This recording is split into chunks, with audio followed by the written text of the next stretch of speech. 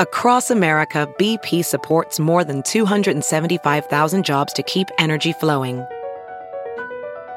Jobs like updating turbines at one of our Indiana wind farms and producing more oil and gas with fewer operational emissions in the Gulf of Mexico. It's and, not or. See what doing both means for energy nationwide at bp.com/investing in America. It's Ask Dr. Phil.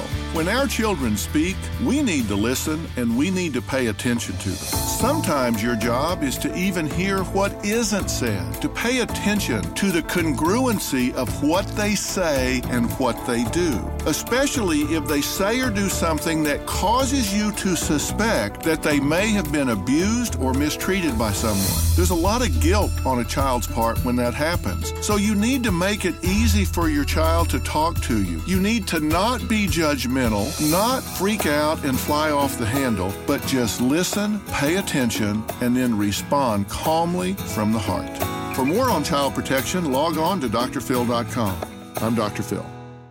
Jon Stewart is back at The Daily Show, which means he's also back in our ears on The Daily Show Ears Edition podcast. Listen to The Daily Show Ears Edition wherever you get your podcasts.